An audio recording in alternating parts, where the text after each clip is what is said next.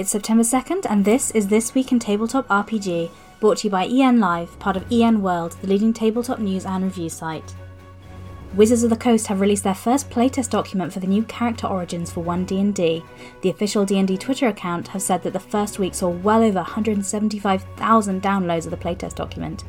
The first survey covering the character origins playtest document is now live and will be open until September 15th. Fandom have announced the company is selling the Cortex role-playing game to Direwolf Digital. This is part of Fandom's exit from the tabletop RPG business following their sale of D&D Beyond. Designer Cam Banks will stay on with Direwolf as the Cortex creative director as plans continue to expand the Tales of Exandria RPG based on the Netflix animated series The Dragon Prince. WizKids have announced an expansion to their D&D Classics collection of miniatures featuring sculpts based on the classic Monster Manual artwork.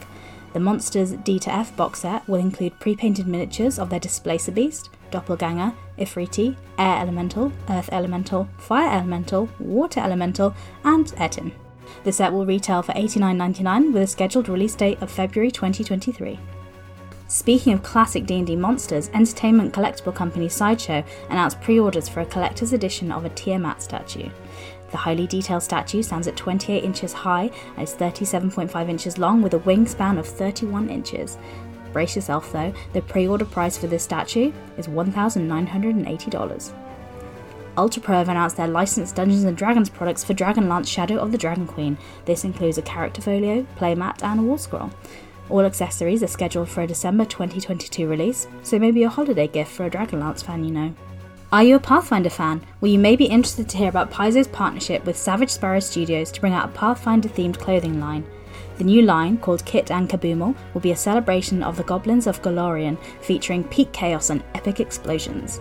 Attendees of PAX West will get a sneak peek at the clothes, while the line will officially launch on Kickstarter soon.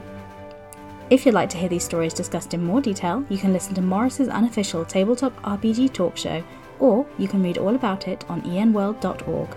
I'm Jessica, and that was This Week in Tabletop RPG.